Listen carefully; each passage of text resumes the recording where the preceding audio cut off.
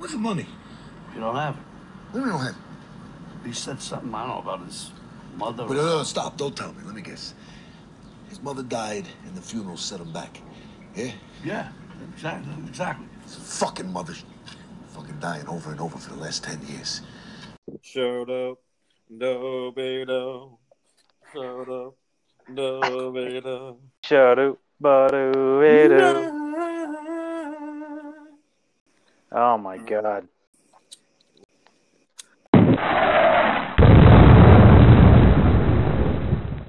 What's the problem, kid?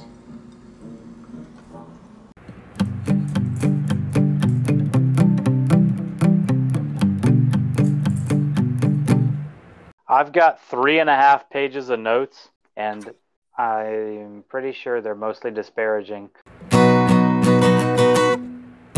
Come in with some energy, baby. You could bring it in this time if you wanted to. All right. Oh, that's a lot of pressure. All right. Yeah, I think you could do it.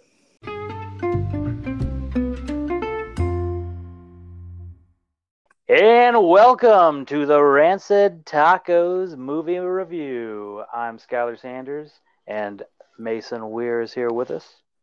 Rock and roll. We are reviewing The Irishman today, and I don't have a lot of good things to say about it, but it's 3.5 hours, so I got plenty of notes. It's a slog. It is a slog. And that was what I found. Like, I paused multiple times throughout the movie just to rage stomp around my living room and go, why are they talking about this? What point are they making? Where are we going? Yeah, you got to get up a few times to eat and sleep probably when you're watching this marathon. So I would definitely stomp a few times as well. Exactly, yeah. So it came out in 2019, just a couple of years, last year. 96% on Rotten Tomatoes it's got. That's fucking ridiculous. I feel like they accidentally... 96% of the people didn't like it and 4% liked it. It's crazy because I've met people in real life that have watched it, and I've never met anyone who says, man, that was an amazing movie. Mm-hmm. Yet on here, it's 96%, and the reviews, they've got nominated for awards, the reviews are glowing. I just don't necessarily see it. Well, it's simple. It's no secret. The Rotten Tomatoes have been paid for, so... Yeah, that's true. They probably bought off. They were bought and sold by big media movies, and they're swaying their results on movies. It's obvious now. When I was looking online, the budget for this movie, it's a big mystery, I guess, because it keeps going up, and no one seems to know how much it is. I read that it could have been close to $250 million to make this movie. I read that too, and there's no way they got anywhere near that on the return, did they? No. There was no release in theaters, I don't think, was there? It was only on Netflix. I don't think so. Like, I saw something on Wikipedia, and I don't trust Wikipedia too far, but it said something like 8 million profit, like in box office. Out of 250 million. Yeah. That's awful. That's awful. That's no Clerks. It's like who made the movie? Columbia Picture? Who made this movie? I don't even know. I'm not sure. Whoever made this movie was just like, all right, Scorsese, you got your cast, you got the best cast ever. This is your grand swan song. How do you want to go out? Oh, okay, do an Al Pacino, do a Robert De Niro, Joe Pesci. You got him out of retirement? Yeah, do him too. Ray Liotta, what's that guy doing? All selling like some medication. They got Ray Romano to be in this movie. Oh, he was one of the bright spots, I thought. Yeah, he wasn't bad. I guess we should talk about the cast because it's got an awesome cast. It does. It has a Hall of Fame cast. So I guess De Niro was one of the producers on the movie as well as Scorsese. So he's got to take some of the blame for what this ended up being. Yeah. And he's the lead, which is a joke. He's supposed to be 24 or 25 years old at some point.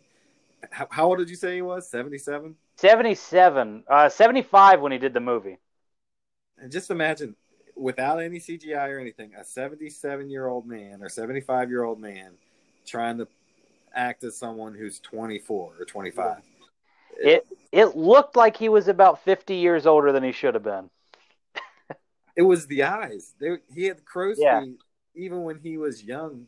They just made his cheeks rosy, Yeah. and they made his eyes really blue. He looked like I think it was the Polar Express. It's a real realistic looking cartoon. Well, they use some like anti-aging technology thing, right? This is a new thing that they're doing, right? Where they can just make people look younger by CGI, right? Yeah, they spent most of that 250 million was on the And CGI for and the three of them. and it didn't work at all. Like the whole time I kept saying he looks way older than he should look right now.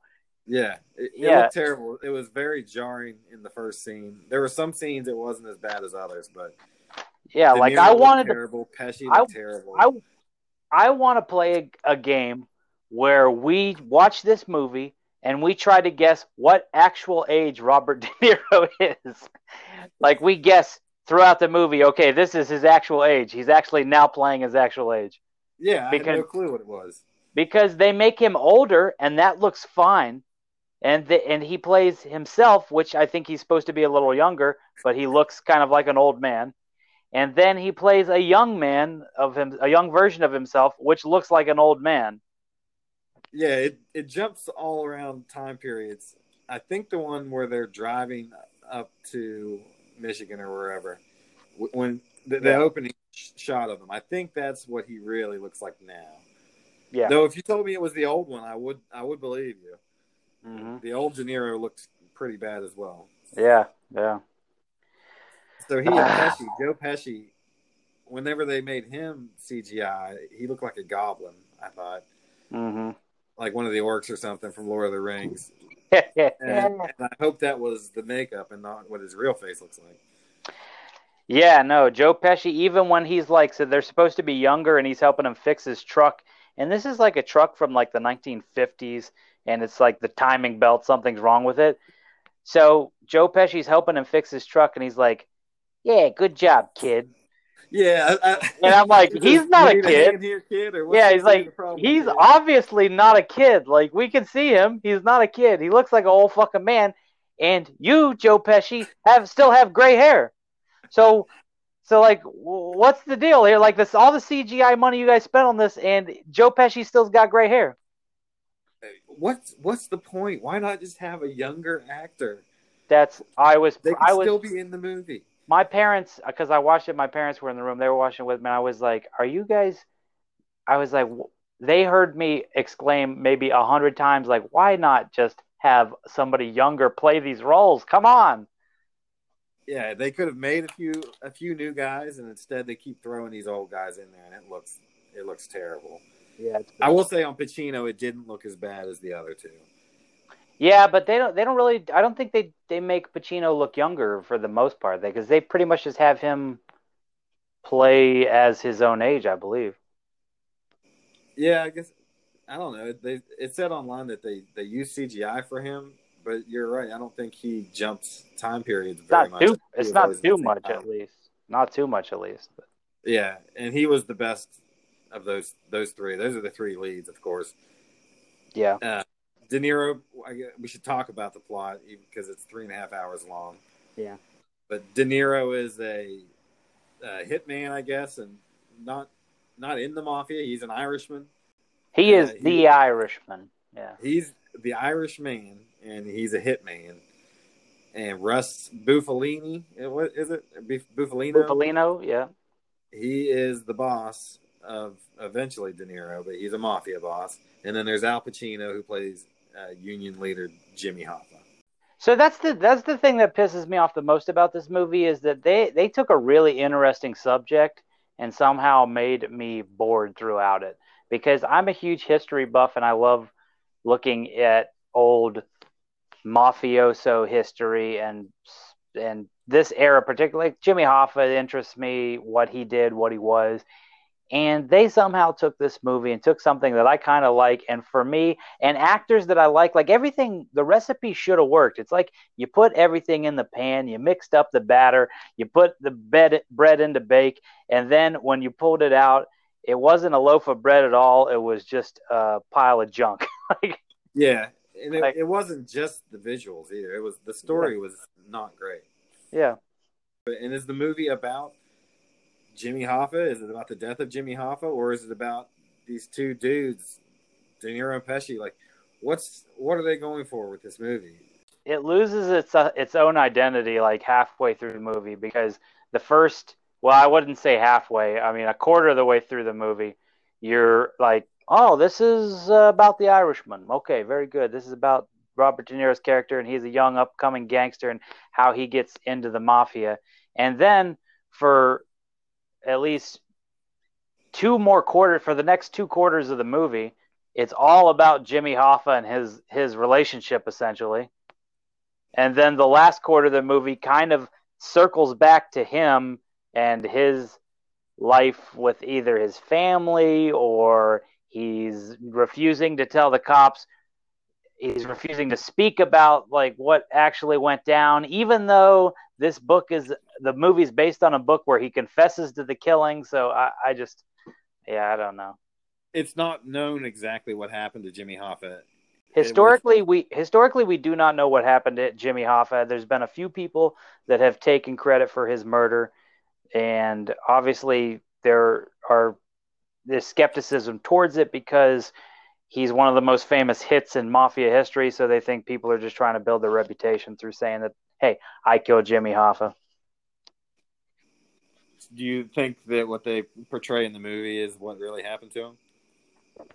I mean, I don't even know. I have no clue. Like it could definitely have happened, and it seems like just as likely of a story. I mean, we're pretty sure that Jimmy Hoffa was killed by the mafia. It's just who did it and where and how and why. It's not even really that important at this point, to be honest. But and I don't necessarily think a historical drama was what they were going for in this movie. It's just kind of it's like a send off, a sad send off for an era, I guess, the end of an era show. But sure, it just, I don't know. It seemed sad, not in a good way, but just kind of pathetic. Yes, it was sad in a sad way. Yeah, it was sad in a sad way. There's also in this movie Ray Romano, as we said. He's the lawyer and is a cousin or nephew of Russ Buffalino. Yeah. Bill Buffalino. He's somewhat of a major supporting character. There's Bobby Cannavale, is the guy from Boardwalk Empire. He's the main villain in season 3. He's great. I could have like used like another hour or two of screen time for him. He eats a steak very strangely, and what becomes a pattern of people eating things strangely. I'll get to it later, but there's a lot of times where you see these people eating, and when you get so bored with what's going on the screen, you watch him eat. It's so weird. He goes after the steak so hard. I didn't notice that while I was watching it, but now that you mention it, I noticed it with all the bread, dipping the bread in the wine, and like Russ at one point's eating cereal and it's dribbling down his chin. Like I don't want to see him struggle to take the tiniest bite of cornflakes. It's horrible. They should have got a stuntman for him to eat his cornflakes. If you watch the scene in prison when Al Pacino's eating ice cream with Tony Pro, he's just stabbing at this ice cream for 30, 45 seconds before he takes a bite. Like, what are you possibly doing? Yeah. And it's the smallest, littlest bite. Yeah. I was so bored at times during this movie. That's what I was doing, was watching them eat. That's funny. Because I did notice a few times where it seemed like these actors were just getting together and actually having meals with each other and just talking, because this is the height of minimalism actors in our era, where it's like less is more.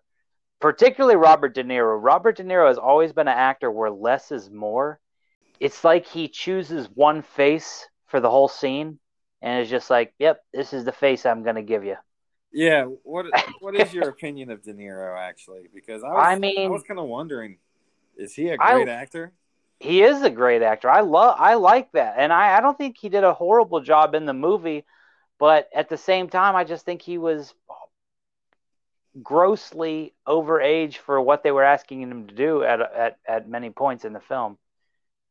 And I should say, is he a great actor beyond the gangster role. Sure, sure. If you watch Taxi, or if you watch, even Goodfellas, or the second Godfather, Deer he is Hunter. a he's a supremely believable actor because of his minimalism. Because he never goes over the top. He always is real human in front of you. And I talked about that in the last podcast, but it's like you'd be amazing how many actors are not humanistic in the things that they do and then their actions and how they go, and he just is supremely human in all of his characters. And I would say I would agree with that. yeah, and he's one of the greatest actors I think of all time. But in this movie, it's just like you're asking him to roll back the clock 30 years, and it's sadly sad, like we said. Well, when I think of other roles where he wasn't a gangster, I always think of Cape Fear, where he's that hillbilly kind of villainous stalker. Yeah, he's good in that. He's good in that. But he plays some strange characters. Have you ever watched Taxi? I watched like 30 or 45 minutes of it, fell asleep, and then never finished it. Oh, dude, I think that's a Scorsese film too. I need to do my research, but I'm pretty sure that's Scorsese. But that was the first one that him and Scorsese did together, I think. And he's a phenomenal psycho in that, and it's really good. He But was pretty normal whenever for the part I watched. He wasn't completely deranged yet. yeah, he gets deranged. He gets out there, and he gets pretty. It's pretty interesting to watch. So is he better than Pesci in your mind? Yeah, I would if you would have asked me before this film who the better actor was and gangster actor and whatever for what we're talking about, I would definitely say De Niro over Pesci. And De Niro over Pacino, you think? No, I like Pacino better. Yeah, he's definitely better in this movie. Yeah, I think in this movie and just in general, I think Pacino's got more range and De Niro's kind of always a little bit De Niro. Yeah, that's why I was wondering about Pesci because he's awesome in Home Alone. Oh yeah. And he's good in My Cousin Vinny too. So he can roll it any which way. Yeah, Pesci's good, but Pesci's sort of I feel like Pesci's a little bit of a gimmick actor. He has his own mannerisms and his own things that are very much relied upon in his characters. Yeah. So I think he's a charismatic person. I don't exactly think he's a top-notch character actor. Pacino and De Niro have not been in a lot of films together. And this is the most screen time that we'll ever see with Pacino and De Niro on the same screen, other than Heat, which was the only real other movie I think they kind of did together. They only kind of interact at the end in one absolutely phenomenal scene that is a masterclass in acting where the two of them meet. But that's back when they're in their prime. That's what I was saying. Like, this movie would have been the cat's ass if you'd have filmed it 20 years ago with the same cast. Oh yeah. Do a better job with the plot too. Yeah, you got to trim some fat because 3.5 hours is way too long. So there's one of the other bright spots I liked on the cast was Stephen Graham, who played Al Capone in Boardwalk Empire. He plays Tony Crow, who's like a rising union competitor against Jimmy Hoffa and a member of the mob as well. He's good. Yeah, he's good. He was one of the bright spots for me. Then there's Anna Paquin. She is De Niro's daughter, and she never says anything. I think she says 3 or 4 words at the end of the movie. But every other one of her scenes, she's just standing around staring, looking strange. To be honest, to me, she's like that whole story part of the storyline is just sort of a waste. It's so played out. Yeah, until like the final few scenes there where she's like, or not her, but the other's daughter. He's talking to the other daughter, and he's like, "Tell her I said sorry," and yada yada. And it's pretty much a waste until that point where she's like, "Dad, we couldn't come to you with anything because of the stuff that you would do to these people. We couldn't tell you somebody made us angry because we were afraid you'd murder them or whatever. And I just started thinking about it. I was like, that is actually a really interesting take and or interesting glimpse into the life of mafia people and the effect that it has on their families. Yeah, it's normally, do the kids know that I'm in the mafia? But in this case, she knew it was a matter of keeping him from hurting people, Yeah, yeah, and, which he fails at. Of course, he kills, probably dozens of people. It shows several murders committed yeah. by the Irishman, which it sounds exciting and good for a mob movie, but it actually isn't. No, There's no exciting action or acts of violence, mob violence in this movie that really stand out as being great scenes. I mean, there are a few, but yeah. it's too long. Well, and a perfect moment for when I just knew that I couldn't believe anything going on in this movie was when he takes his daughter down to the guy that pushed her, right? Yeah, the Remember, grocer. yeah, the grocer pushes her, and he's like, he pushed you. All right, let's go. And he takes her and drives her down there, and then he like beats this guy's ass out on the street. But while he's beating his ass, he looks like just an old feeble man trying to kick him. Like it looks like it looks like a It looks 70 bad. it looks like a 75-year-old man, which is what it was, trying to beat up somebody in the street. Like He his wasn't leg. even laying in the boots. It looked like wrestling. The wrestling stomp is exactly what Yeah, it looked like. exactly. Like it was really bad fight choreography, and it looked like really slow old man kicks to the face. And they even panned the camera out to where it wasn't close up, so they really had a lot of room to work, and it Yeah, still looked bad. and then he like stomps on his hand to break his hands or something on the curb, and it's just like, oh my god, come The on. guy says, "My hand, my hand." It is played out. There's so many scenes in this movie where it's just cliche after cliche. Walk Yeah, they into a restaurant, shoot the guy, stomp on his head, and blow up the car. oh, I did kind of like that. I did kind of like how whenever he walked up to assassinate people, he just did it. Like he would just be like, "Oh, hey, Bob, how you doing?" Oh, it was not like a big dramatic setup. I think it was much more realistic with how it probably goes down, as opposed to sitting there and having dinner with somebody, and at the end of the dinner, sneaking up behind him and putting it in the back of the head or something. Well, how do you get away with it for that long if you're that blatant? I mean, he would just walk into the place, shoot the guy, walk out.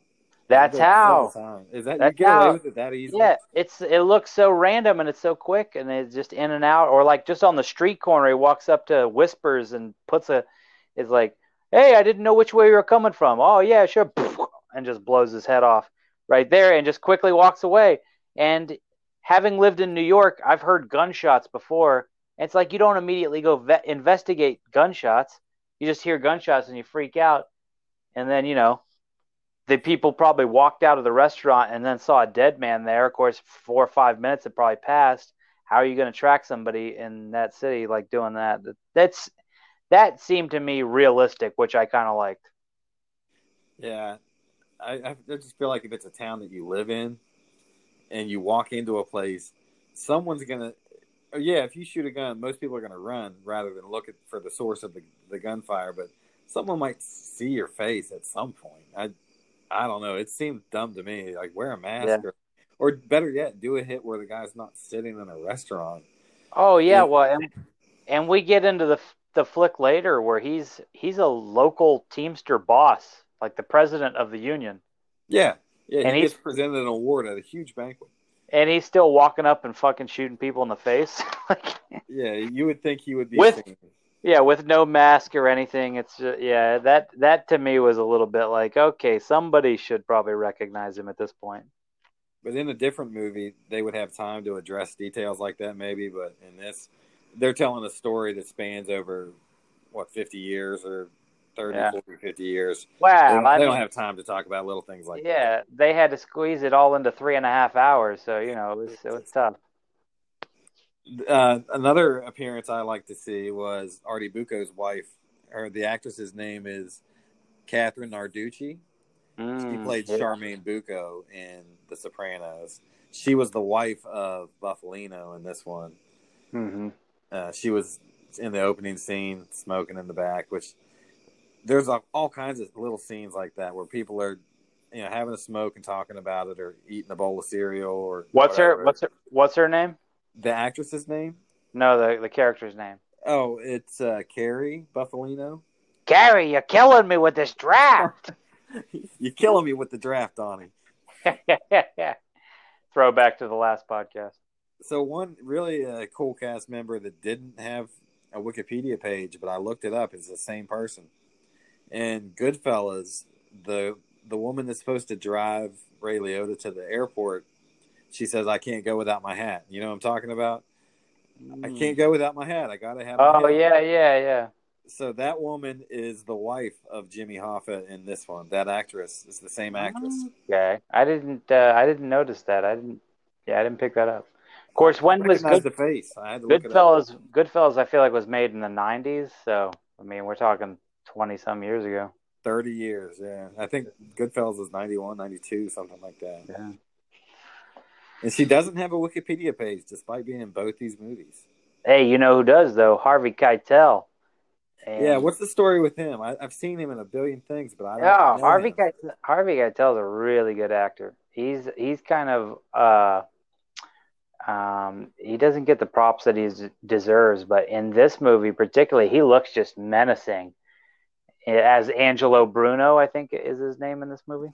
Yeah, he's the mob boss at the beginning. Yeah, from Philly, and he looks absolutely dangerous. But he looks pretty cool. He doesn't have like a real big role, except that one scene where he's like, "You know who owns those companies?" And he's like, "No, I do." He's like, "Oh, who owns them?" "No, I do. I don't know who owns them. I own them." Yeah, that was one of the better scenes. Yeah, that's pretty good stuff.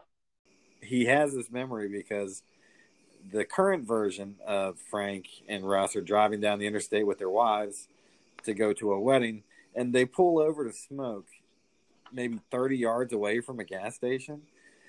Why would you not just stop at the gas station? Why would you pull over and be within sight of the gas station, but pull over and sit on the guardrail instead? Yeah, I don't know. That was to me like a big part that could have been cut. The whole car ride just it was like this continual story like where we start the story at the car ride, and then we go back through all these different past histories and stories, and then oh yeah, we're back at a car ride. Oh yeah, I forgot the story's happening while they're taking a car ride up to a wedding to do something. And I was just kind of like, why? We don't need all this for really. I don't know. They really don't do well. I guess the climax does end at the end of their ride. It does play into the end of their ride, but the whole way up seemed kind of unnecessary. They're making collections and stuff.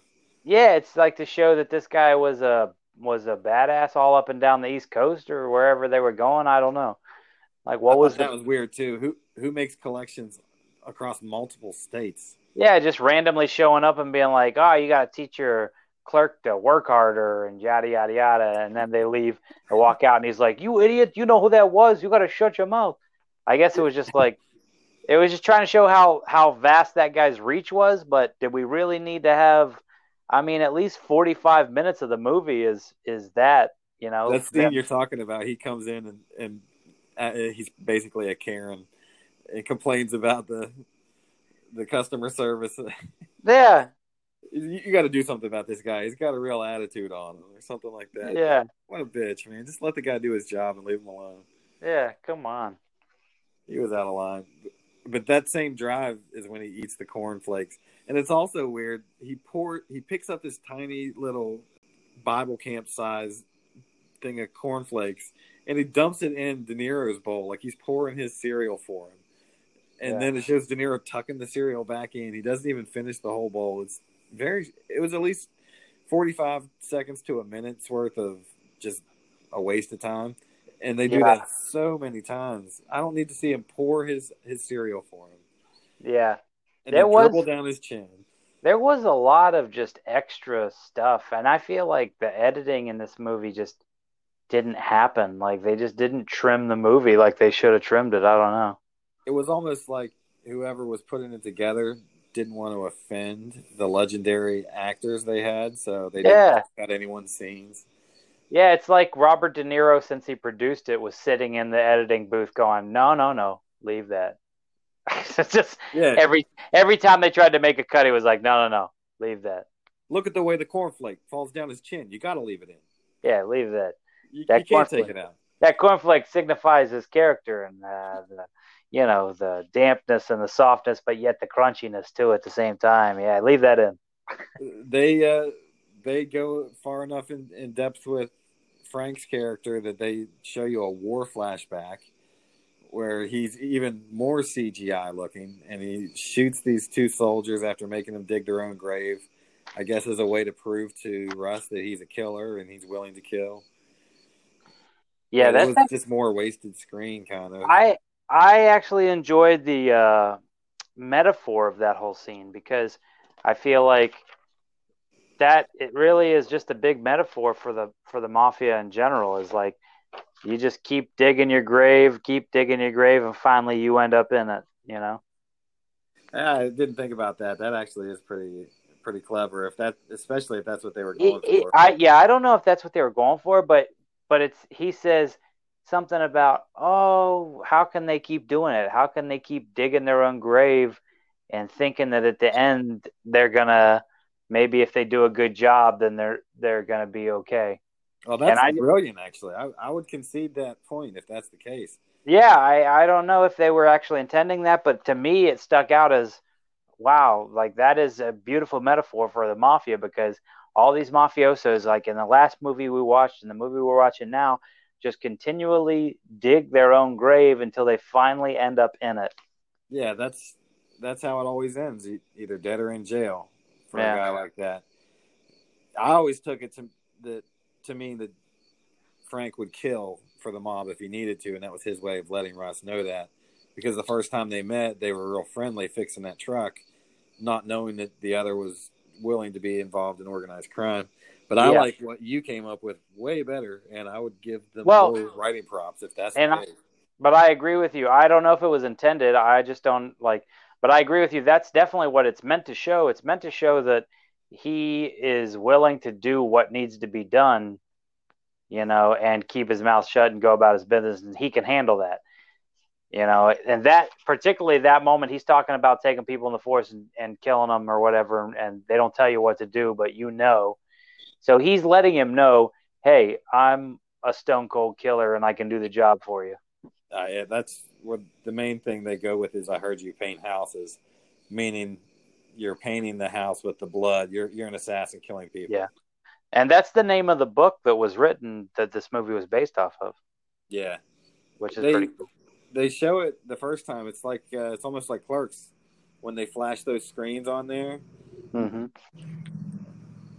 They on this one they show. So I heard you paint houses, and then throughout the film, every time it shows a gangster, because they're encountering hundreds of characters, we can't even name them all. I can't anyway. And Yeah, it shows how they died in a quick. They pause the screen and they showed this text on the screen saying lived from this age to this age, died from gunshot wounds to the head. And they do it for a lot of characters throughout. It's kind of a neat touch. yeah, They do that for a man. Well, actually, no, they show his death. The guy that plays Beansy in Sopranos. yeah. Let me see if I have the actor's name here. Paul Herman. He plays a guy named Whispers. And at this point, the Irishman is working for Russ and working for Angelo Bueno in the mob. But he does a job for this Whispers guy. And that's when, after he does this job and blows up some building, that's when they have the scene you were talking about earlier at the sit down. I wrote that I really liked that scene. It was one of the few scenes that was great. And Oh yeah, I felt that Pesci was excellent in that scene because he was just sitting there as a third party making these faces at De Niro while De Niro's under interrogation from Bueno. yeah, yeah. Mm-hmm. And he's said, well, with his eyes, he's telling him, now's the time to tell the truth, kid. Don't fuck this up. A lot's on the line right here. And then he shows relief and gratitude. Well, it's like he keeps looking over to him, and he keeps just looking like, "Yep, well, tell us what you know." It's just you gotta say what you know because you're caught. It's not like you're getting out of it. So just play it smart and don't go down trying to protect the wrong person, you know? Yeah. So what happened was Beansy's character, Whispers, was bombing a store that, like you said, belonged to the mob, belonged to Bueno. And so Bueno had to find out who did it. He did, which was Frank, and then find out that Whispers had to die. And Whispers was going to die. He kept saying he's not going to need it, referring to the money. He said, I'll give him he's back not the going to money. need it. He's not going to need it. Yeah. And then I'll give him the money back. He's not going to need it. Frank ends up being the one that has to kill Beansy, and he walks right up to him in the street, like you said, pops him twice, and goes on. Yep. And that was one of the cooler killings, I guess, because they gave a little depth to the victim. Mm-hmm. Yeah. There were other times they didn't necessarily give as much. Yeah. And after that, when they showed I don't know if you think it's cool or kind of corny. I tend to think kind of not that cool, but when he throws the gun into the river and he says there were enough guns down there over this bridge to arm a small militia. And he keeps dropping off the same guns there. And I think we find out at the end of the movie that he's killed over like 24 people. So he's at least dropped 24 guns in this area. And it shows a little CGI clip where they drop the gun in there and the gun floats to the bottom of the river and it lands on just a slew of shotguns, revolvers, and snub 45s just laid out. Hundreds of guns down there. Yeah, just the whole bottom of the river is just laced in guns. Do you think that's realistic? You think there's one spot where... I don't know how realistic that seems... Unity! We need solidarity! I want to write it in the sky. Solidarity! Solidarity! Solidarity! You want to...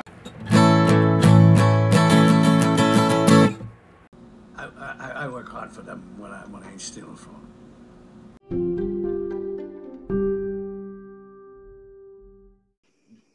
De Niro finally gets his job with the mafia as a hitman, and that's a good portion of the film. And that's when they introduce Jimmy Hoffa as the union leader. And he really brings some energy to the movie that's starting to drag and get cliched right there. And Hoffa does give you a little shot of adrenaline. He's way more animated than the other two. And he comes in hot. Yeah, he really brings some pop and panaz, I guess, to the screen. When he starts getting involved in stuff, it starts making me a little bit more interested in the story because now you've got Joe Pesci, you've got Robert De Niro, and you have Al Pacino, three of the heavyweight gangster film actors, all sharing the screen throughout this whole next 3 hours or whatever, two and a half hours it's left. Well, Pacino gives these awesome speeches at these union halls. And when he really wants to make a point, he does this weird claw, like a bear clawing at something. When he says "unity" or something like that, unity, and he does this claw motion. He does it several times throughout the movie. It's a little quirk.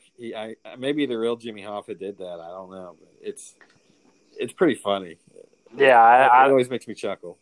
I don't know, but he does a good job in getting us excited. I would say the next time you watch it to check it out, but I can't imagine you would ever want to watch this again. Another 3.5 hour marathon.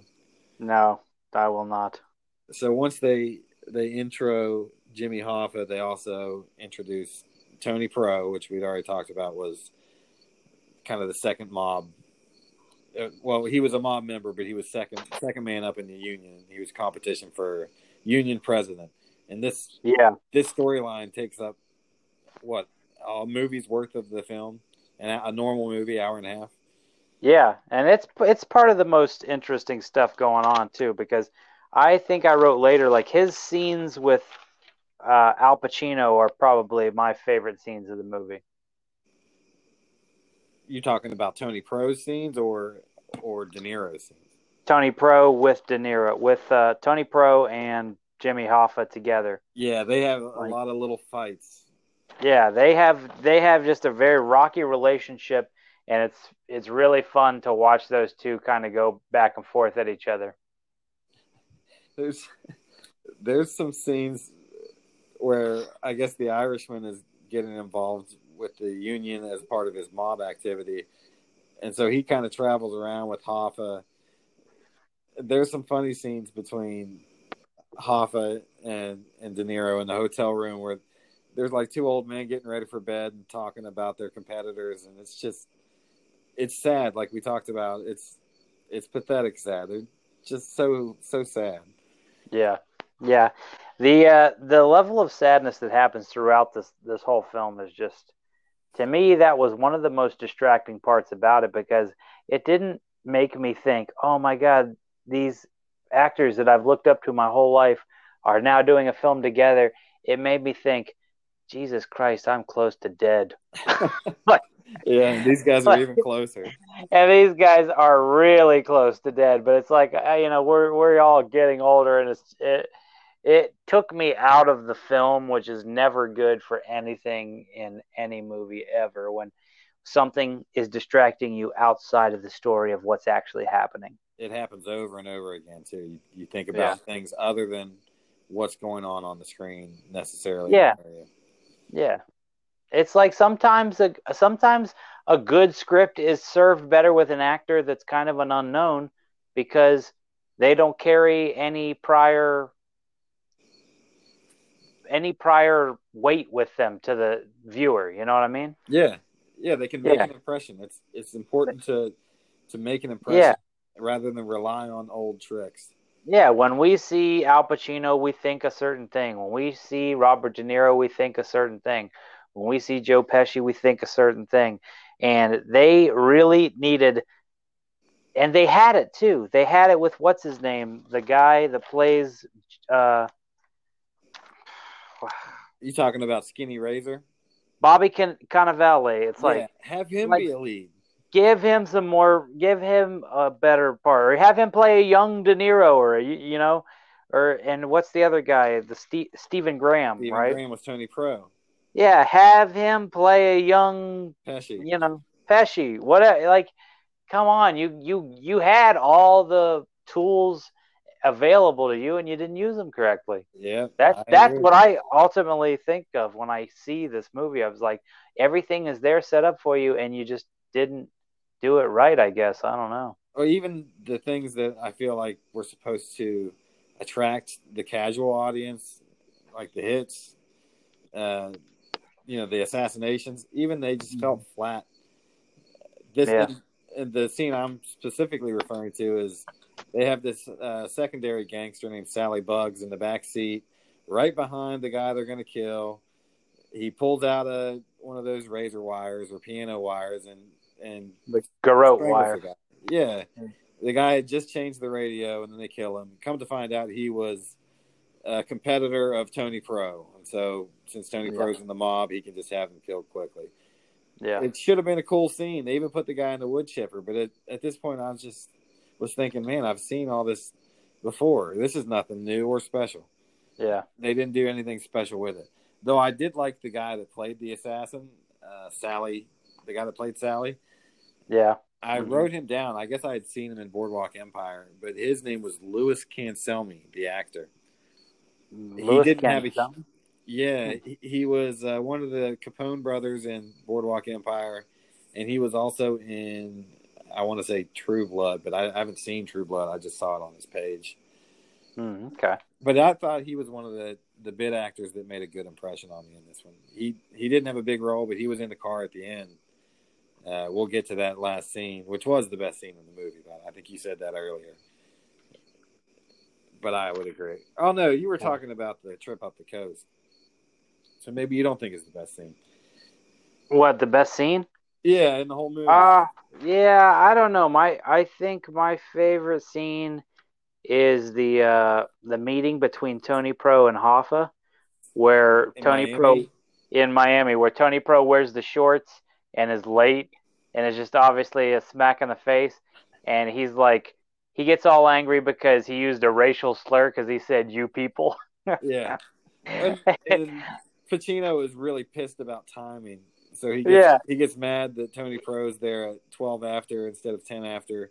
And they argue about traffic expectations. Yeah, like they're there to have a meeting to like bury the hatchet about their differences, and it just starts off completely horrible. And this is after they've already gotten to a fight during jail, so that's like a ways down the road, but still. Yeah, we're skipping ahead just a little bit in terms of what I wrote down for this. I mean, we're not Yeah, going to that's talk about that. every scene in this movie for sure. We can't. This fucking movie is 3.5 hours. It's like the first part of the Lord of the Rings. It's like movie one of the Lord of the Rings.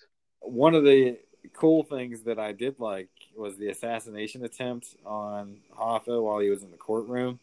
The guy pulls a gun on him, and the gun misfires, and then his son.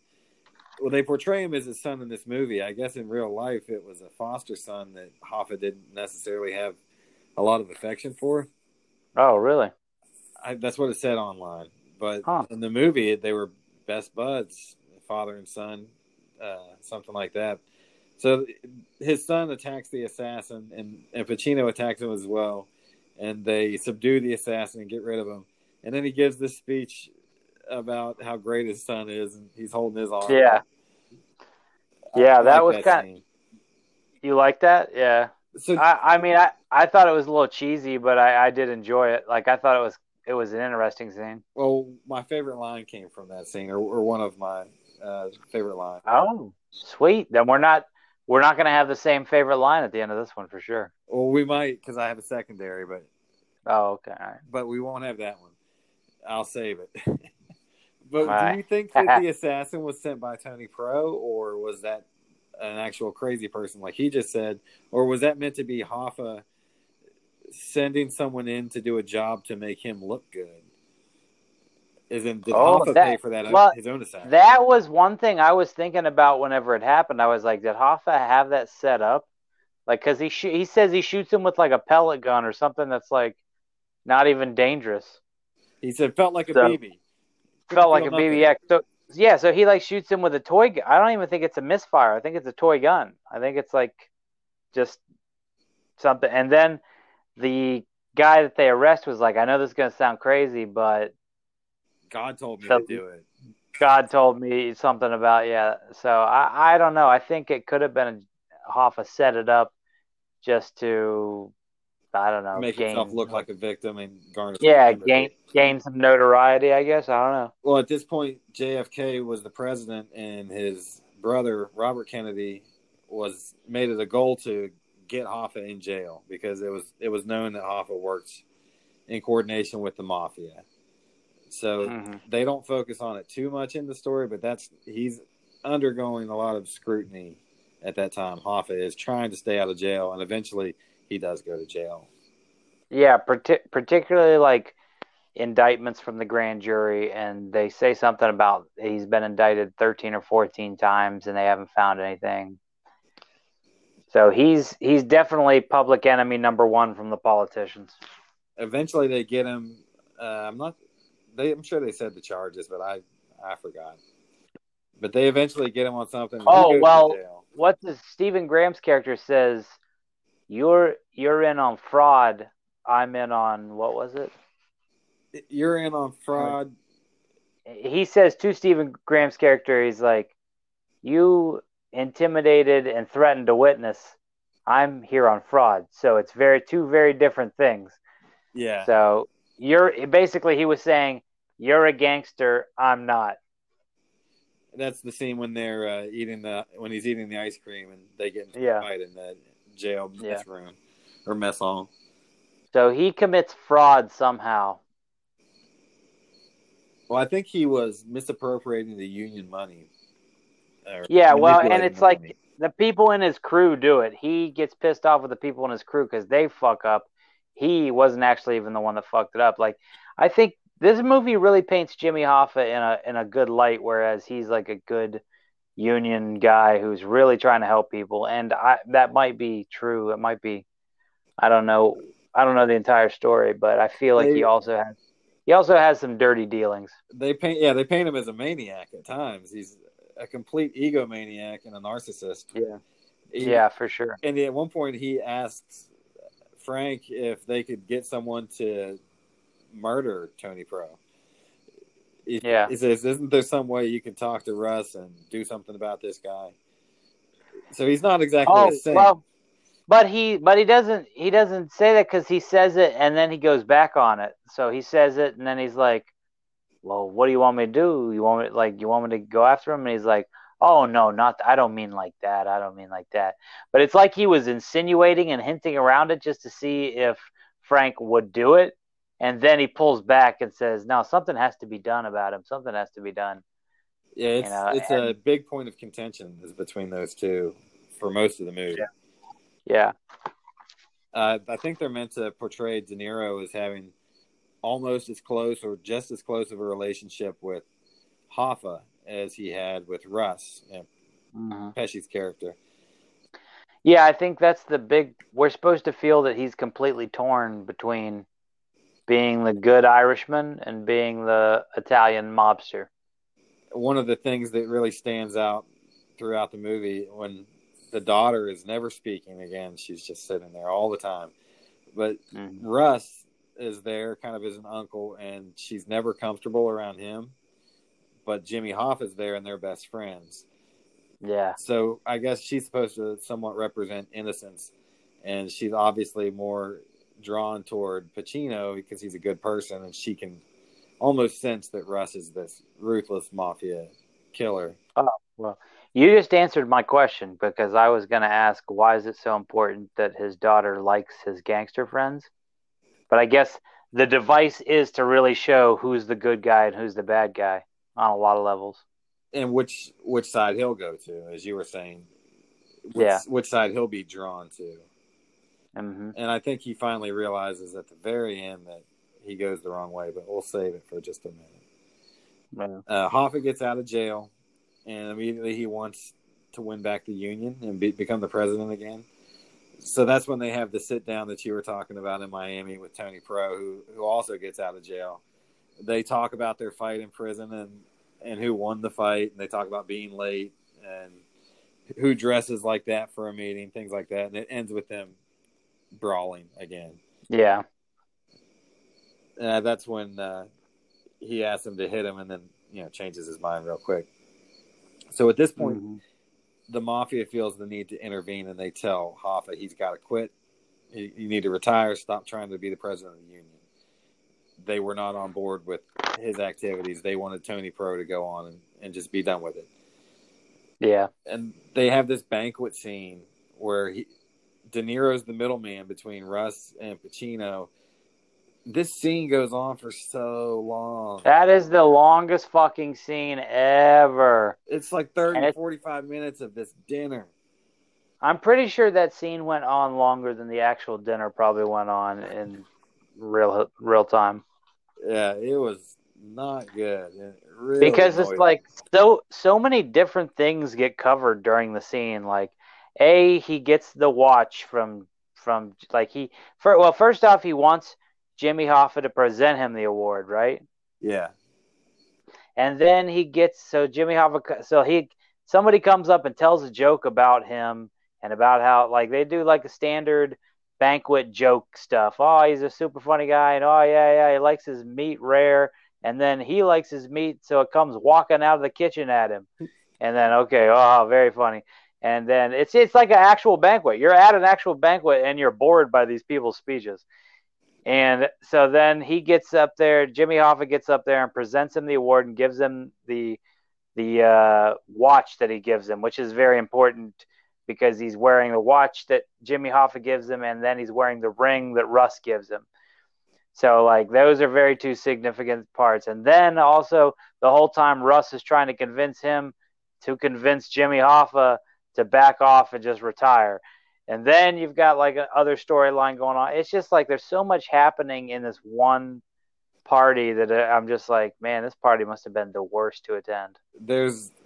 Was that banquet the same one that they showed the comedian? He was telling jokes about the mafia, and one of the mafioso stands up and shakes a bottle at him and makes a big scene. Oh wait, no, that's the Joey Gallo scene. That's the Joey Gallo. So I might be jumping way ahead in there. Regardless, that scene, it was just like I kept thinking, can this scene go on any fucking longer? But with the comedian scene, De Niro gets ordered to do a hit, and it's actually kind of a cool scene because it gets into the logistics of committing a murder in public, and that's when he talks about not taking a silencer, not wanting. Yeah. You got to use the bathroom before you do the Yeah. raid. So you're right. I jumped way ahead, but this is the Joey Gallo scene. Okay. So yeah, this is where they killed Joey Gallo, or as he was known in the mafioso, Crazy Joe, who's another very famous character who Bob Dylan wrote a song about him back in like the 70s, that he was on the same album that he wrote about the hurricane. And Bob Dylan, I'll tell you what, Bob Dylan paints him in a really romantic light if this is the actual character that he's like, because it's pretty different. So was his end because he made a comment at a comedy club? Because that's what he got killed for, right? He made himself known in a crowd, essentially. And that's why well, they blame something on him. They blame some hit on him. I can't remember what it is, but they blame a hit on him, essentially. They say only one person's crazy enough to do this, Crazy Joe. Yeah. So then they that's when he walks in. He shoots him a few times, and then he follows him out into the street and shoots him some more. Yeah. So but he's a pretty famous gangster. So if you know the history of Joey Gallo, it's a sort of significant scene. But if not, it's another one of those scenes that's kind of jarred and pried into the script for no reason. Yeah, like they could have cut down some of the time by cutting the scene together. Yeah. I guess it's so unimportant that we actually just glossed over it and went straight to the banquet scene, because it is a cool scene somewhat and historically important, but not necessary for this story so much. Yeah. Which I'm still not sure what the story is. Is it the disappearance of Jimmy Hoffa, or is it about the Irishman? I guess it's called the Irishman. So it's just about this dude who was there for all this stuff. Yeah, I don't know. I think it's a toss-up. I think it's supposed to be about this guy's life, but I think it becomes much more about what happened to Jimmy Hoffa. So in the banquet, De Niro's told, Frank's told to convince Hoffa to give it up. He's got to do whatever he can to convince him to give it up. And he keeps saying, they're using gangster talk, not directly saying what it is they're trying to say. So he keeps saying it is what it is. Measures will be taken, things like that. It's all right, but essentially Hoffa doesn't agree, and they're at a standstill. He thinks that the mafia can't touch him because he has too much on him. Hey, and we also didn't mention, did you notice who was singing in that scene? Was it Phil? Yeah, Steven Van Zandt. Stevie Van Zandt, Silvio Dante from The Sopranos. Yeah, so I was like, oh, Mason's definitely got to notice that. Yeah. So I was like, I gotta bring that up because he's obviously not actually singing. The singer is somebody that's a childhood favorite of Martin Scorsese's. The actual singer, he's supposed to be playing somebody, but it's Stevie Van Zandt, who is Silvio in Sopranos, which is kind of a fun little. You don't think it was him singing for sure? No, definitely not. Definitely not. It's like because I don't think Stevie Van Zandt's a singer. I think he's a guitarist, isn't he? Yeah, but he sings on some songs. He could have sang. It doesn't sound like that. Sang. It looks like he's lip syncing, to be honest. Yeah, he probably is. It was because I rewinded it to make sure it was actually him. Yeah, he's in there. There's another very minor part by a guy named Ben Paul Victor. I don't know if you've seen The Wire, but he plays a Greek gangster in season 2 of The Wire. He's one of the main characters. One of the things I did write down about this whole banquet scene is that the acting is so well done in this scene. This is where we really start to get the feeling of how good these guys are, because the acting is so well done in these scenes that you don't even realize they're acting almost. It starts to flow so seamlessly, and it starts to become so realistic between these guys talking that it feels like we're just sort of voyeurs in on their conversation. It does not feel like there's a performance going on. And this is also one of my favorite parts of the movie, because these actors are so polished and so good at their craft. It's so hard. I'm trying to formulate it into words, but as an actor, it's so hard to come off natural all the time when you're speaking. And these guys are absolute masters of that, and absolute masters of naturalism and minimalism in their acting, which is sort of what the both of them came from the studio in New York, which is famous for its minimalism in acting and its sort of realism. And in these scenes, we really just get a sense of, wow, it's two real life people talking to each other, and we're just kind of a voyeur flying around on the camera. I thought it was amazing, and that it was one of the saving graces of the film for me. Just watching the performance of these guys during this banquet scene. Yeah, this meeting at this banquet sets up the climax. It gets you caught up with where they're at the beginning of the movie in terms of present day. Yeah, so it's important to know that this is the end of the movie. Like, this is Jimmy Hoffa's got a choice to make in this scene. Yeah. It's like, do you want to play ball with the mafia, or do you want to not play ball with the mafia? Because it is what it is. You either play ball with the mafia or you end up dead. And Jimmy Hoffa thinks he's bigger than the mafia, and unfortunately, he's not. Yeah, he's not. So when it gets us back to the car ride between Russ and Frank and their wives, and they're making their stops, that's all over. They have that breakfast scene, and that's when Frank gets the news that not only are they going to kill Jimmy Hoffa, but he's the one who's going to have to do it. And he's going to do it all in one afternoon. He's got a private plane. He's going to fly into wherever he's going to kill him and be back 3 hours tops, is what he says. So Frank is very upset about this, and De Niro does a pretty good job of showing this sadness without really saying he doesn't want to do the job. Mm-hmm. And you're kind of unsure throughout the whole scene if he's going to go through with it. But when he lands the plane, he drives past Hoffa and goes to the murder site, what's going to be the murder site, and examine it. And that's where Sally Bugs and Hoffa's son. So Hoffa's son wasn't in the building, was he? Not when he shot him. No. Okay, so it was Sally Bugs and a couple other guys. Him and Bugs were out in the car. Okay, and the other guys that were in the house were laying down plastic to clean up the blood, I'm guessing, afterward. I guess. I really don't know. I mean, I was trying to pay attention to that when I Frank goes in there. I'm not sure what they were doing. Yeah, I didn't pick that up. I just thought it was sort of a random scene.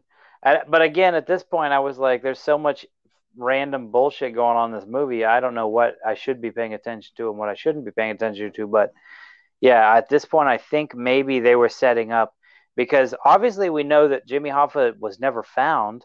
Right. So there was a cleanup crew definitely for this hit. They show him get cleaned up too, thrown into the incinerator later on. Yeah. Mm-hmm. And I bet those guys were putting up some kind of plastic or wallpaper to completely erase the murder. But when De Niro gets into the car with Sally Bugs and Hoffa's son, there's another great scene. They argue about the fish in the car. He says, "You picked up a fish. Why's your car smell so bad?" He's like, "Oh, it's wet. The seat's wet because I had a fish back there." What was that all about? What was the point of that? I mean, I thought of it as a metaphor of like something smells fishy, because they say that. He's like, "What smells fishy?" And he's like, "There's a fish in the car." I wrote down interesting dialogue. Smells fishy. There's a fish in the car. Frank Pacino's character, Hoffa, is definitely noticing something's not right. But he gets in because not only is his son in the car, but Frank is in the car too. Who he trusts to the end of the world. Yeah, he trusts Frank to no end, and he should. Frank's been pretty much a bodyguard to him for years and years and years. So they're all in the car together eventually, but before they get there, they have that weird fish scene, and And the actor, I should say, that plays Hoffa's son is Jesse Clemens. He's one of the stars of Breaking Bad in the last season. Yeah. I forget his character's name, but he's a total dick in Breaking Bad, and he's one of the main characters in the Breaking Bad movie El Dorado. Yeah. So he's a pretty good actor. I like that guy. I like him too. He's also in Friday Night Lights. He has a role in the TV show, and he also has a role in he was in an episode of Black Mirror that's one of my favorites, where he plays this like computer programmer. He's a good actor. He does a good job. I guess his name's Clemens, not Clemens, but yeah, I like him. I think I called him Clemens the first time. Well, whatever. Good work. Yeah. Clemens or Clemens, whatever. Good work. So the same that crew all goes to the house, and Hoffa and De Niro get there under the pretense that they're going to meet Tony Pro. Mm-hmm. Tony Pro is not there, of course, and when they walk into the house, Hoffa immediately senses that it's a setup. He says, "Come on!" Even in his last moment, he says, "Come on, let's get out of here," not suspecting that Frank is going to be the one to kill him. Yeah. Frank pulls out the gun, pops him twice, and it's kind of weird when he shoots him. Hoffa yells. He grunts. You think that's how it is when you get shot in the head? You think he grunts? I mean, that was one thing that I found actually kind of refreshing about the film, is that they didn't over dramatize the deaths. The deaths were very ugly, and like he even lands in a really awkward position, like face against the corner of the wall, like, and it's death is not pretty. There's a lot of times these gangster movies want to romanticize how they die, and they spend their last breath trying to like stop the bullet and saying, "Oh, you betrayed me" or whatever. But it's not. I don't think it's like that. I think it's much more how they portray it in this movie, where it's just somebody, you get shot in the head and all of a sudden you lose all your motor functions and your body just collapses and you fall and you make weird sounds and odd faces and fall against the door and slide down it and you're dead. Yeah, he ragdolls he ragdolls down to the floor, and he does. He ragdolls, drag him over. Yeah. So he leaves the gun on his body and he gets out, and next thing you know, he's back with Russ, who I guess Russ just sat in the car at the little mini airport the entire time. That was one thing. I was like, how long did it take him to fly in this plane to wherever they went and get back there? And like, how long was the whole trip total? Like, was this the next day that Russ showed up, or? No, I think it was. He said 3 hours tops for the whole thing. So yeah. And why does he hold his sunglasses, and then he gives him his sunglasses back when he gets back? I don't get that. I didn't get it either. And they didn't say anything during that scene, and I could see they were trying to go for a moment of sadness between the two. But there's no way he's not going to say something like "everything go okay" or have any problems, and he just doesn't say anything. They just drive away. They're going to talk, And I also thought it was weird that he sat there in the car and waited the whole time. But I guess he might have. He might have left. Yeah, I don't know, but it just seemed a little strange to me. I was just like, all right, well, I guess this all happened very quickly. So they go on to the wedding that they were supposed to be attending, which is the Ray Romano's character, Bill Buffalino. They go to the wedding. They have the wedding. And then finally, Anna Paquin's character and Frank's daughter finally speaks for the first time. She asks out loud why he hasn't called Hoffa's wife yet. So I guess that's their way of showing that she's finally fed up with his mafia bullshit, and she calls him out on it because she really loved Hoffa. Yeah. So when he dies and she suspects her dad of doing it, that's when she finally speaks for the first time and asks why he would have done it. Or not why he would have done it, but why he didn't call Hoffa's wife to console her. So then he does call Hoffa's wife, and I feel like that's the moment that he realizes what a piece of shit he is and that he made the wrong choice. Oh, yeah. He starts stuttering and, like, breaking down, and he becomes, like, this stuttering mess of... He's supposed to be consoling her, but he's realized just how big of a piece of shit he is, I think, and how like wrong of a decision he made. That to me is like one of the most important parts of the film because he starts breaking down and realizing, whoa, I fucked up. I think I fucked up real bad here. But for the most part, he has no conscience through this whole film. And even later, when he talks to the priest, he talks about, no, I never felt bad. I didn't know their families and yada, yada, yada. It's like, what's it? No, it's not a psychopath, but a sociopath. Sociopath, yeah, for sure. Yeah, he's like a sociopath, essentially, through this whole film. So they all get arrested pretty much right after this. They get looked into heavily after Hoffa's death. And Tony Pro is arrested. Frank is arrested for buying a car at one point off of Hoffa for less than what it should have cost. And they looked into him and sent him away for that. Russ gets arrested. They think that there's a rat in the crew, and they suspect it of being Sally Bugs. It turns out it wasn't him, but as a one last hit, they give him the Mo Green special, which is a reference to The Godfather. They shoot him right in the glasses, right through the eye. There's a killing of that nature in almost every mafia-related show and movie since The Godfather. That's always like a nasty hit when you see the glasses explode and the bullet go through the glasses, sort of. Yeah, and that's the end of Sally Bugs, who, for such a minor character, his performance impressed me.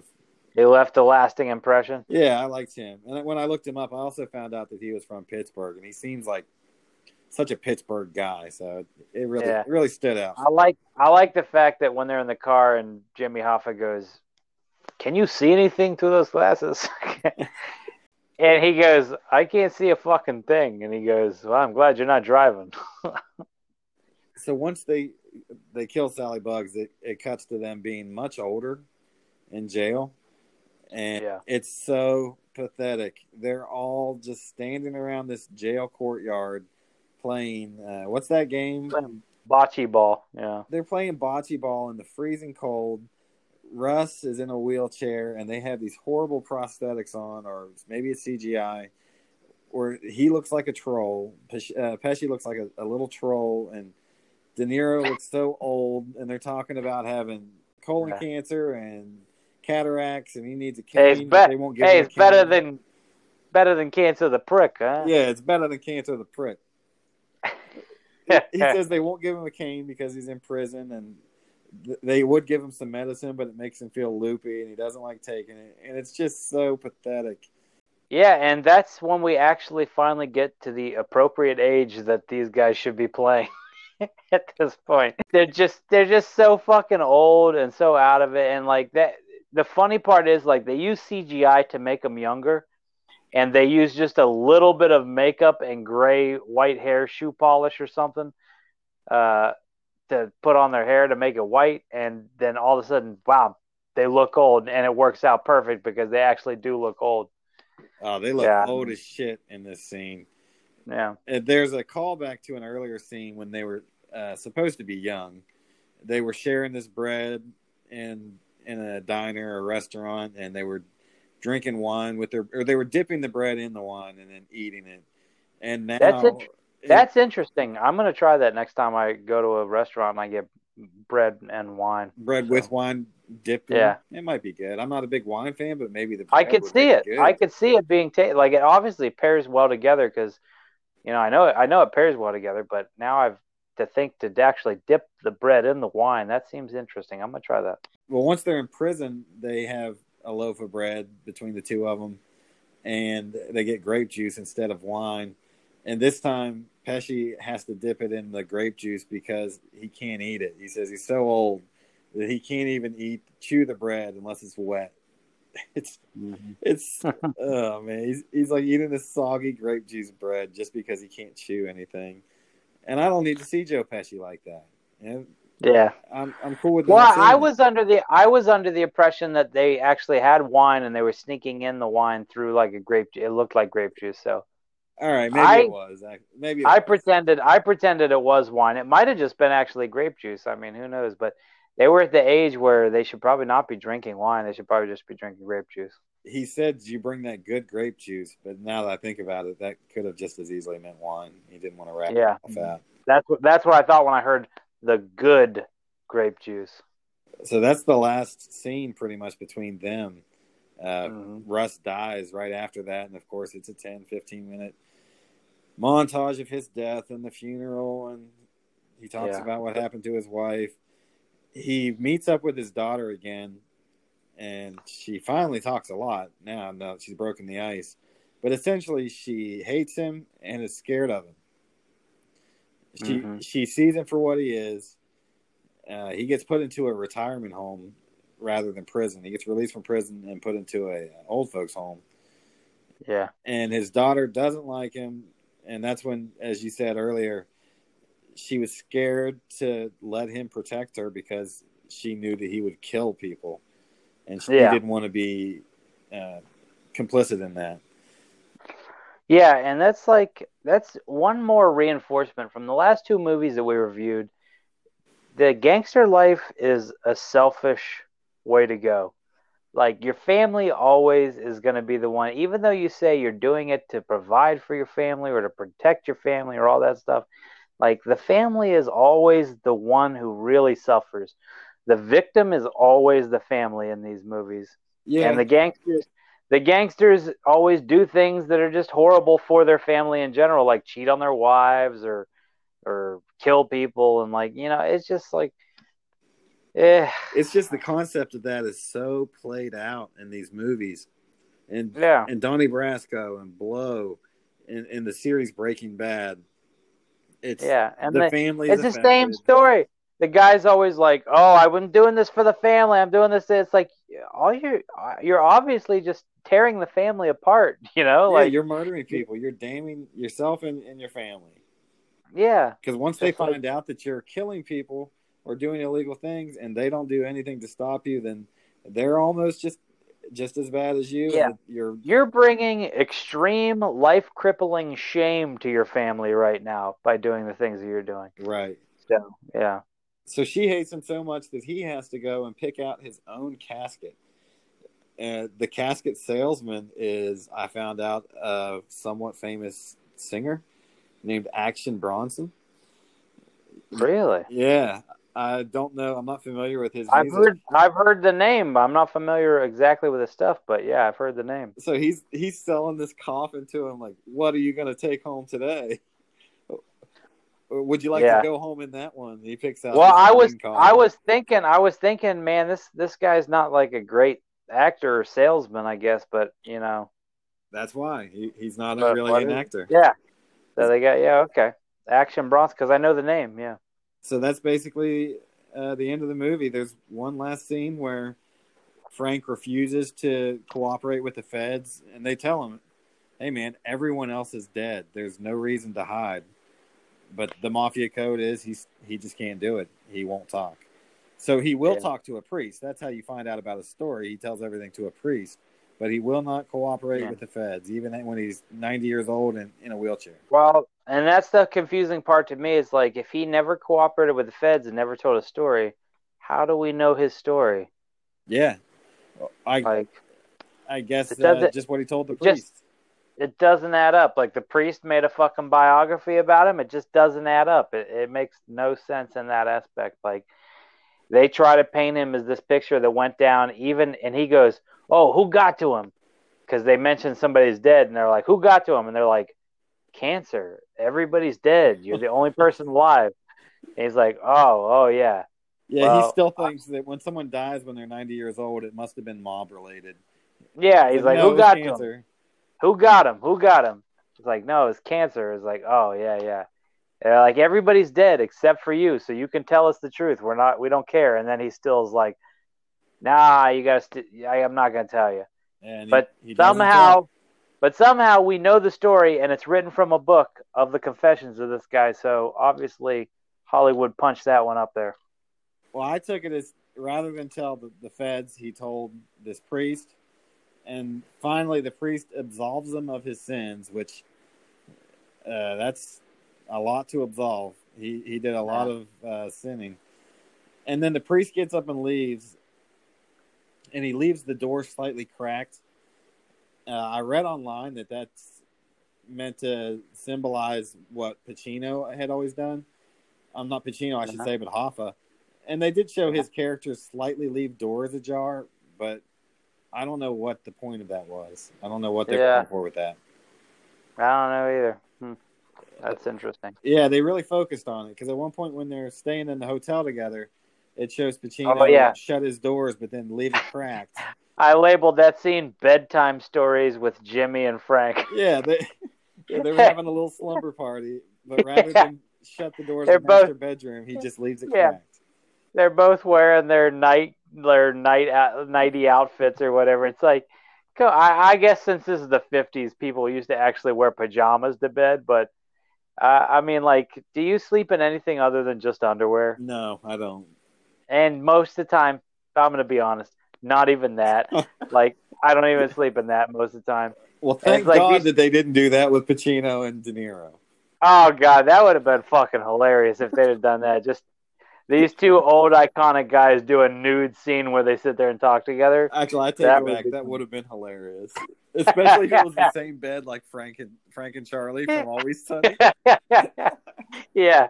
And they just lay down next to each other because there's like two beds in there, and then he goes into his own bed, but there's like, I thought for a second these two guys were just going to sit there and chat like and tell bedtime stories and then go to bed together, and I was like, oh my God, this is just more and more of this movie is just wrong to me. I don't know. I wish they'd have put that in there, actually, now that you said it. But mercifully, the movie ends when the priest leaves him there alone in the retirement home. And I do see what they're going for there. It's the ending that not a lot of gangsters get. He doesn't end up dead or in jail at the end. But even worse, he ends up alone completely. In his own mental prison. Yes, he's got no family, no friends, and he's just left there to die and know what's going to happen to him at the end of his life. When he does die, there's nothing there. I mean, and I'm not going to lie.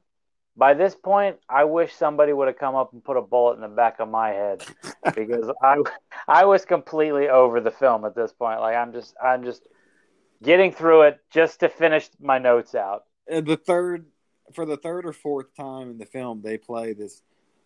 It's kind of cool. It's that doo-wop, do over and over. Yeah, it's the most generic gangster music that you can think of. So I complained about how Donnie Brasco didn't have that doo-wop feel that you're used to, and this is just again was so pathetic. I don't need it, and I don't need it that many times. This was like, oh, Mason, you wanted some 50s doo-wop romantic gangster stuff? Well, here you go. I'll give you 3.5 hours full of it. Oh, it just makes me want to pull out my eyeballs and ears. It was just over and over. And that's the closing song, even when the credits roll, which I was very thankful to not listen to it when I turned it off after that. It was a nightmare. You know what's sad to me is I actually read a few reviews about this movie online, and people, I think, were just afraid to trash this movie for what it was. Like, everybody wanted to love it. Everybody really liked it. And I watched a review, and they're like, oh, this is the peak of these guys acting, and they're all got, and I'm like, peak of these guys acting? Who has ever done the peak of whatever they're going to do in their entire life at 77 years old? Yeah, agree. I was looking forward to this movie. I heard about it being produced before it came out, and I watched it the day it was released on Netflix. I was so excited for it. And I even tried to convince myself that I liked it, but I just conceded. I was like, it really was boring and long. And that song. The farts. He's fucking farts. God damn your farts. I wanted to like it. I tried to force myself to like it. And I just cannot say that I liked it, all things considered. Yeah, I agree. Like, I mean, there were specific moments, and I'm a fan of all these guys as actors, and I can't not get sucked into their acting. I think their acting was still phenomenal in many parts of this movie, but there are so many parts of this movie that just don't fucking connect and don't really. It's an amalgamation of stories of this guy's life who we actually come to find out don't even really care about. We just wanted to know about Jimmy Hoffa's story the whole time. Yeah, no one cares about the Irishman. He's just a run-of-the-mill hitman. Yeah, the Irishman, like you were saying earlier, the good question is, who is the Irishman? Because Jimmy Hoffa is technically Irish too.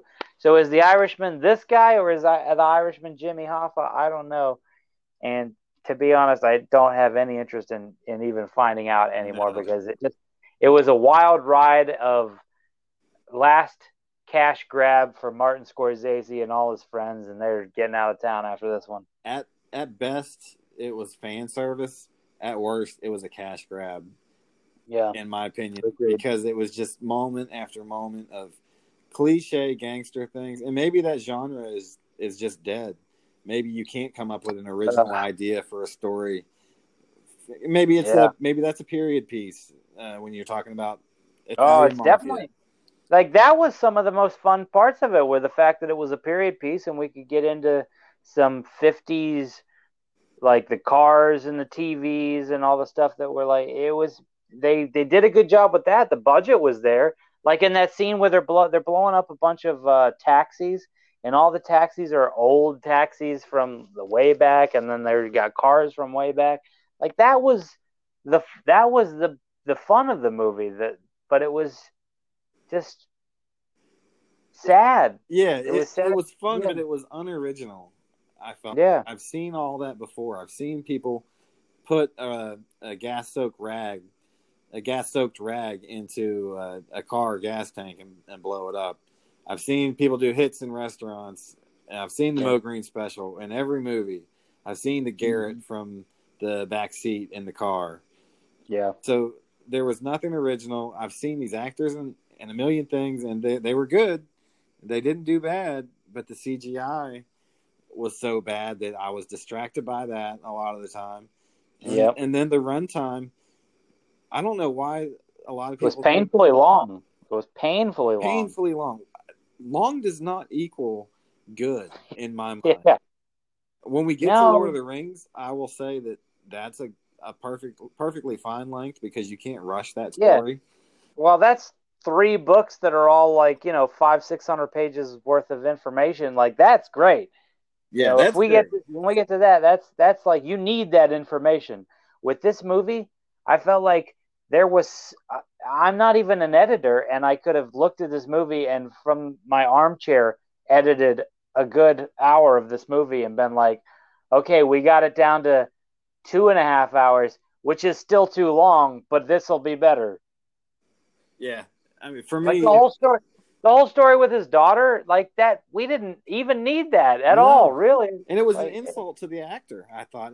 Anna Paquin, I don't know her from a lot of things, but I know her face, and I know she's a famous... not horrible. Yeah, she's a famous actor, and the fact that they had her on screen so many times, never saying anything, but just looking accusingly at her dad, and then he looks at her guiltily, and the scenes just dragged on. She never spoke.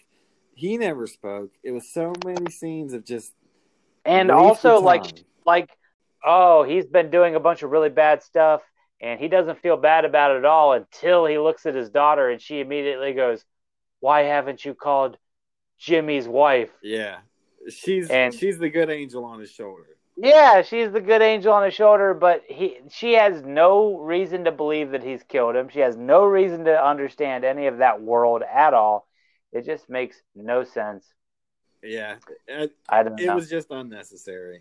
And yeah, if you're defending this movie, you have been caught in the nostalgia of either these actors or gangster movies. I don't know what it is, but you can't watch this movie and defend it and think that it was actually a really good movie. Like I said, I've never met an in-the-flesh person who has said they loved this movie. I've seen people that say they liked it and they enjoyed it, but I've never heard anyone sing its praises, certainly not to the tune of 96% on Rotten Tomatoes. All right. Well, on that note, what would you give it? Rating-wise, out of 20, the way I'm scaling it is if I would want to watch it more than once, or if I'm excited about watching it or enjoyed watching it, it would be 10. And if it's a great movie, it would be higher. So I would want to watch it if I'd never seen it before, but I wouldn't recommend it to anyone, and I don't really want to watch it again. So I would give it a 9 out of 20. Just because it doesn't have any rewatchability for me. Wow. After this. That's below the 50% mark. So you think it's not even worth the first time watch, essentially. Well, it's barely worth the first time watch. And then once I've watched it, it gives me regret. I agree with you 100%. And here's the fucked up part about this whole thing. I'm going to give it a 13. Just because of the acting? Yes, because because I'm gonna fall victim to exactly what I said is the horrible part of it. Is that like it has all the good actors, it has all the good, everything smells like a good blockbuster Scorsese hit, and it's exactly what we want, except for it's not. It's fool's gold. Yeah, it should be a fucking 18 or 19, and I'm gonna give it a 13 because it is watchable in the sense that there are great actors and directors at work here, and it is unwatchable because there is no real end game going on. There's just no real vision for the whole thing. Maybe if we were older, it would carry more weight with us. Oh yeah, my parents loved it. They thought it was just fabulous, and I was like, and they're also in their mid-70s, so they probably don't notice anything wrong. They probably just were like, "Oh yeah, we could do that. We could beat up people in the streets." Yeah, back then, I don't know. Maybe it was. It's for a different crowd. I don't see. That's what I don't get though, because the gangster genre is one of my favorites, and Goodfellas alone is easily in my top 5 favorite movies of all time. And this one had everything like you said, it had everything I would want in a movie. Yeah, I even tried to make myself like it and just could not do it. It's the runtime is the biggest thing. It's because for me, a movie needs to be under 2 hours unless it's just amazing. If I see a comedy movie that's over 2 hours, I won't watch it. I'll watch long movies. I like long movies, and I like movies with a lot of information. And this movie wasn't a lot of information. It was a lot of superfluous information. Things that just didn't need to be there, and information that I didn't need to know, and it felt like things weren't feeding the story. Yeah, it was hard to pick a favorite line from this movie because there were a lot of lines that were pretty clever and good, but nothing that sticks with me. I did have a couple. You have a few as well? I have two. I have two that I can go to. So what do you got? Okay. Wait a minute. That's a terrible line. Yeah. Okay. So okay. When he says, okay. Wait a minute. Yeah, it was actually just Al Pacino and Robert De Niro staring at each other, making different faces for 10 minutes. they're having to sit down. And then Scorsese said, "Cut." Perfect. That's 10 minutes down. No, so the first one I have is, I work hard for them when I ain't stealing from them. Yeah, that's in reference to the meat company that. Yeah, the meat company. So he steals from him, and it just rung true with me because I've actually been a part of businesses where I've been like their best worker, but at the same time, they give you an inch and you start taking a mile, and you're like, well, let me get some free shit here, by the way. Yeah, man. As long don't incriminate yourself on the podcast. Well, I'm not gonna say what business it was, but that's the thing. That's why the quote rang true to me, because I definitely was their best worker, and I worked really hard for them all the time. But occasionally, I would take liberties, and I don't think it hurt them as a business in the long run. Well, I feel like if you're in the food industry of any kind, you should automatically have free reign over the food. So in his case with the steaks, maybe not entire truckloads of steaks, but he should be entitled to as many steaks as he wants, I would think. Mm-hmm. Maybe Yeah. not as many, but at least some steaks. Well, that's what I'm saying. Is like it's a careful game when you're in the capitalist bureaucracy system because everyone is essentially stealing from everyone else, but you just can't you can't be the asshole that gets caught. Yeah, he gets out of it in the movie. He does Yeah. escape it. So like yeah, he escapes in that, but most importantly is like he served the company really well, except when he wanted a few extra steaks, you know? Yeah. No, not real. I mean, he probably cost him a shitload of money with those gigantic Well, semis full of meat racks. How much money do you well, think a truckload of we don't know birds how like much that goes we for? don't know how much he actually stole. It showed So him we opening an empty truck 2 or 3 times. yeah. So he had an empty truck. I mean, that's like what, $300 or $400 You think? at the time, it's probably even less. You know. No, I would think that like one of those legs of meat, one of those legs of steak or whatever, that could go for a lot, man. Well, yeah, but I mean, you got to think about the time period too. Like meat was also cheaper back then. Yeah, So, I don't know. I guess someone and it's older like than us might know. he only did it the one time because that's the one time he obviously gets busted for it, and he like tried to skim a little here and there. It got him into the mafia though, or as an associate of the mafia. Yeah, that's what got him into the big bucks. So, He gets lucky and lands that crooked attorney. all right. So what's your quote? All right, so when Hoffa gets the attempted assassination against him, he gives the speech about how great his son is for defending him, and then he lectures the entire audience. He says, Yeah. "So that's what you do. You charge at a gun. I charged the man. He came at me. I charged him. You charge a gun. You run from a knife. You got it. You charge a gun. If it's a knife, you run." He's like giving this PSA on how to defend yourself from assassins. That was good. I liked if you charge a gun, you always charge a gun and you run from a knife. and it makes sense too because like if you charge a gun, you make them make a decision. They have to either shoot you or they're gonna lose the gun. right. But with a knife, you can run away from a knife and they're not gonna be able to hit you. So It's good advice if you're ever going to be assassinated. yeah. But the way he delivers it's pretty good too. Pacino really is really good in this one. Mm-hmm. But Yeah. the other line I liked a lot was more of an entire conversation when Hoffa's son and Bugsy or Sally Bugs are in the fish car, and he says, "You don't know what kind of fish it was," and his son, Hoffa's son, says, "I don't know. There was a fish waiting for me there," and Sally says, "Well, I want to be able to explain this." Like, Yeah. who's going to ask him what kind of fish was in the back seat? Yeah. They're so worried about it. It's such an extensive conversation.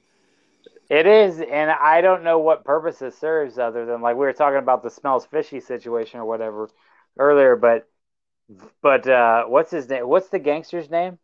Bugs? Sally Bugs? Sally Bugs. He's like he really keeps harping on it, and he's like, "What do you mean? Like what kind of fish? Somebody just asked you to pick up a fish? Was it a cod, a herring? What is a You cod? just A herring? walked What in kind of there and fish? get a Yeah, fish? yeah. What kind of fish was it?" And he's like really interested in what kind of fish it was, and it just seems like doesn't make any sense. I was hoping you would have something for me on that because I really didn't know what that was about. Was it? No, It I could have have meant no. a whole lot. Yeah, it could have. Like, I would have to rewatch it and really think about it, or maybe smoke a doobie and really think about it because that if it was meant to mean something, it's deep. It's covered real deep. Well, I don't think Hoffa's son knew that they were going to kill him, right? No, he didn't. He was totally not in on it. So there should have been no code speak there. I don't think they ever really show why that particular crew is in the car together. Why would Sally Bugs be there with his son and his best friend? It just seems like a weird crowd to ride with and to get into the car. Yeah. So my second quote was, "3 people can keep a secret, but only when 2 of them are dead." Yeah, I like that one too. It did stick out a little bit for me. Yeah, I thought that was pretty good. Like, it's the idea of like, man, you cannot trust anybody in this world. And that's thematically what we've been going through for the last film with Donnie Brasco and this one. It's that if you are a gangster in this world, do not trust anyone. No, don't trust anyone. And family is always going to be more important than anything else. Yeah, you're just gonna end up dead. And even family, like, don't trust. I mean, look at Jimmy Hoffa. His kid drove him to the hit spot, and he Yeah. didn't know he was doing it, but he was a patsy by proxy, sort of. I think he even went to jail when they're showing the gangster. Yeah, they say something about at the end of the movie about him being a patsy in that scene, and he didn't even realize it. But it's like, ugh, just watch your fucking back. And then there's the earlier scene where they execute a guy in a barber shop, and he's getting a shave, and I'm like, listen, if anybody ever would want to kill me, if I know that there's one person out there that wants to kill me, I'm never going to a barber shop to get a shave. Yeah, never do that. Yeah, like who, it just, you're trusting your life with some random stranger. Well, that's one of the billions of scenes in a normal movie. We would have talked about that scene extensively, but in this movie, there were so many scenes. It was so long. That was a beautiful shot. They had the one guy standing there. I guess he was the lookout, and then the real gangsters walked in. Shortly after, and then they killed this guy, and we didn't get to it. Yeah, for the gunshots, they zoom into the flowers, and it just shows the flowers while you hear the gunshots happening next door, and it's like, that was just an interesting shot to me, and yeah, I couldn't even focus on it because all the other bullshit that was going on in this film. Were you expecting blood to splatter on the flowers? Because I was when I was watching the flowers. I was like, here comes the blood. I definitely thought that was going to happen. Yeah, it didn't happen. So, which made it even classier. Yeah, it was. I'll admit, if that would have happened, I would have thought that was even more of a cliche that was unnecessary. Yeah. I'm glad they did. Yeah. And after talking about it a little bit, if I give some more credit to their direction that they were going in and give them more credit for what they were going for, then maybe I would rate the film a little higher. Particularly that one scene, the military scene, but there were just too many errors. I mean, it is Martin Scorsese, right? I mean, he is a great director of our time, so it's not like he doesn't know what he's doing. It's just that, like, he, for a minute, forgot what he was doing. I don't know. Well, next week, we're going to stick with Scorsese, right? And we're going to go with one of the true great, if not the true great. Well, no. I think it's universally agreed upon that The Godfather 1 and 2 is the standard for Italian mafia movies. Yeah, that's a serious conversation that we could get into. But I would say The Godfather is like the Godfather of gangster movies. But Goodfellas is maybe more popular. I can't even say I prefer Goodfellas. I've just seen it more times, so I will say I prefer it. But I might change my mind. We're gonna do The Godfather one day, all three movies. Well, I think the difference is, like, Goodfellas is much more similar to this film because, well, it's Scorsese, and then The Godfather is in a league of its own because of the classy nature of the film. Like, it's just got a classy nature. Like, it really romanticizes, especially the first one. They go to Italy and they have the wedding. It humanizes the gangster and it's one of the first films that does that too, where I remember reading a biography or an autobiography of Marlon Brando's where he said that he would have gangsters that he would, if he was out at a function or whatever, and gangsters would come up to him that are Italians and they would say, "We loved you in that film because you really represented us," you know? Yeah, it's weird how gangsters like to stick their neck out there to actors and let them know about their performance. Yeah, and it's sad too because, like, the movie does definitely obviously romanticizes gangsters because these guys are probably killers and murderers, but they're also humans. They also have certain family values that they follow, and that movie really makes them seem like the good guys that are forced to do bad. Whereas Goodfellas is more like bad guys that are forced to do good every once in a while. Yeah, and that's what we're doing next week is Goodfellas, and then Yep. at a later date we'll get around to Godfather. But that will wrap up the gangster movie or Italian mafia trilogy. Yep. We're not gonna. We'll get back to some other gangster movies at a different time, but that'll be the Italian mafia trilogy. Yeah, and that'll sum it all up there. So that's the worst graded movie we've done so far, and I'm glad I'm done watching it, and glad I'm done talking about it. Amen to that. Oof, I thought we'd never get through that. Yeah, it makes me want to go back to Donnie Brasco and just say, Donnie, you're killing me with the draft. Donnie, you're killing me with this draft. So if there's nothing else for you to add, I don't have anything else to add either. No, that's good for me. All right. Well, in that case, thanks for listening, and we will see you next week. All right. See you next week.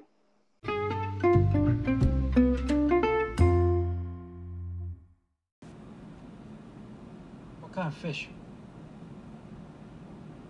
What? What kind of fish? I don't know, the kind you eat, a fish. You don't know what kind? No, I don't. Where'd you get it? What the fuck, at a fish place? Was you just go in there and say, give me a fish? Pretty much, yeah.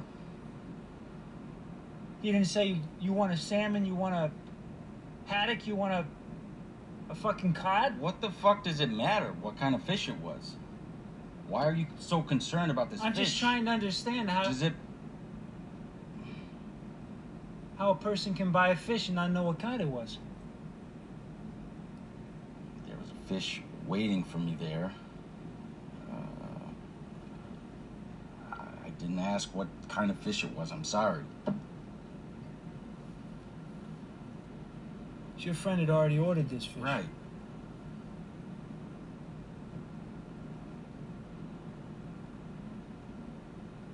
Because I want to be able to explain this if somebody asks me.